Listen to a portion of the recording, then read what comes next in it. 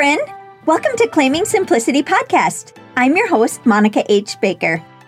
Are you feeling tired and overwhelmed as a mom working paycheck to paycheck, wanting to get out of debt and enjoy your family? I was too. And I realized if I was going to put God and family first, I had to stop spending all of my time at work. So I created a simplified life plan that allowed me to get out of debt, scale back my career, and still be able to live fruitfully. But with more purpose and time than ever before, and I never looked back. Inside this podcast, you will learn how to simplify your home and finances, learn simple routines, personal development, and connect your faith. I'm so grateful you're here. If you're ready to create a simplified life that you dreamed of, you are in the right place. Hello. I'm so happy to have time for a second episode this week, and I really wanted to talk about saving money and simplifying Easter because, holy smokes, can you believe it's almost Easter? It sure did sneak up on us here. I'm not sure if it's because we still have several feet of snow and cold temperatures, and it's supposed to snow next week again, or if it's because we're so busy with packing.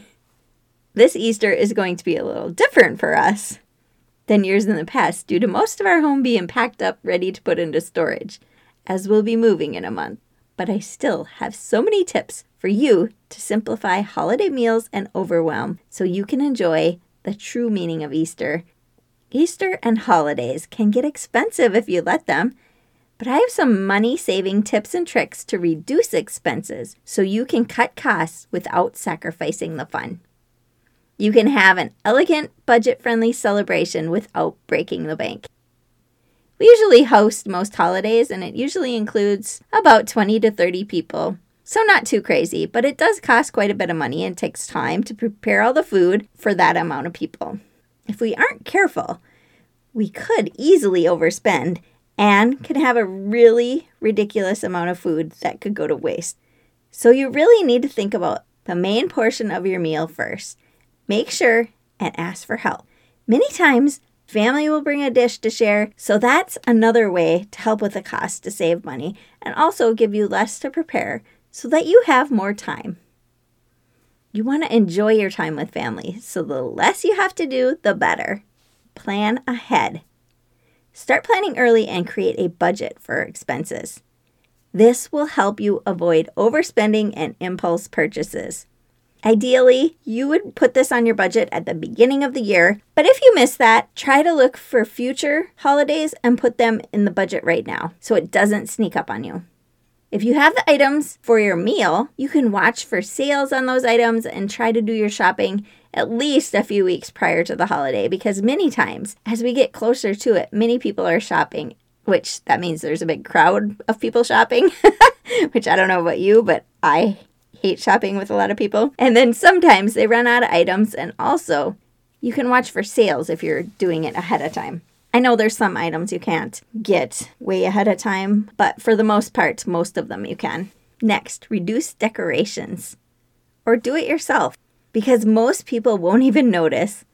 And you could spend a lot of time and money on something that really isn't necessary. If you feel the need to decorate, try to find something after the holidays to get on clearance that you can use year after year. I used to decorate as a young mom because I thought I had to, and it's fun for the kids. But now I realize what a waste of money it is and time, and I'd rather put my money towards something more meaningful. Now, if you enjoy decorating, then plan your budget accordingly. It just isn't something I value. I think of how many kids could be fed with that amount, or what I could do for those in need with that money. But we all have different values, and that's okay. Next, reduce gift giving. Think about what the celebration about. It's not about gifts or the Easter bunny. It's all about Jesus. So keep the focus there. Some simple gift ideas would be some Christian books about the holiday or something they may need. With the seasons changing here, I do like to get an outfit for each kid, as many times they're growing out of their clothes from season to season. But I tend to stay away from too much candy. We do a small Easter basket each year, but we have reused the same Easter baskets since they were young. We do a large Easter egg hunt for all the kids, grandkids, and cousins, And I have small eggs that I fill for the younger kids and larger eggs for the older kids. And that seems to work really well here. And then we reuse the eggs year after year.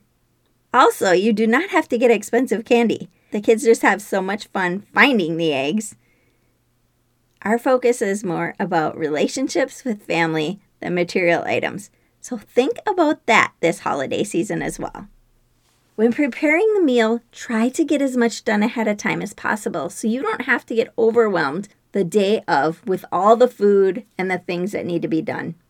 If you want simple recipes of some of our favorites, just email me at monica@claimingsimplicity.com and put Easter favorites in the subject line, and I will send you some of our favorite recipes. Most of all, keep it simple. Holidays are to enjoy time with people you love and not about perfection. So simplicity is key to reducing overwhelm. Happy prepping!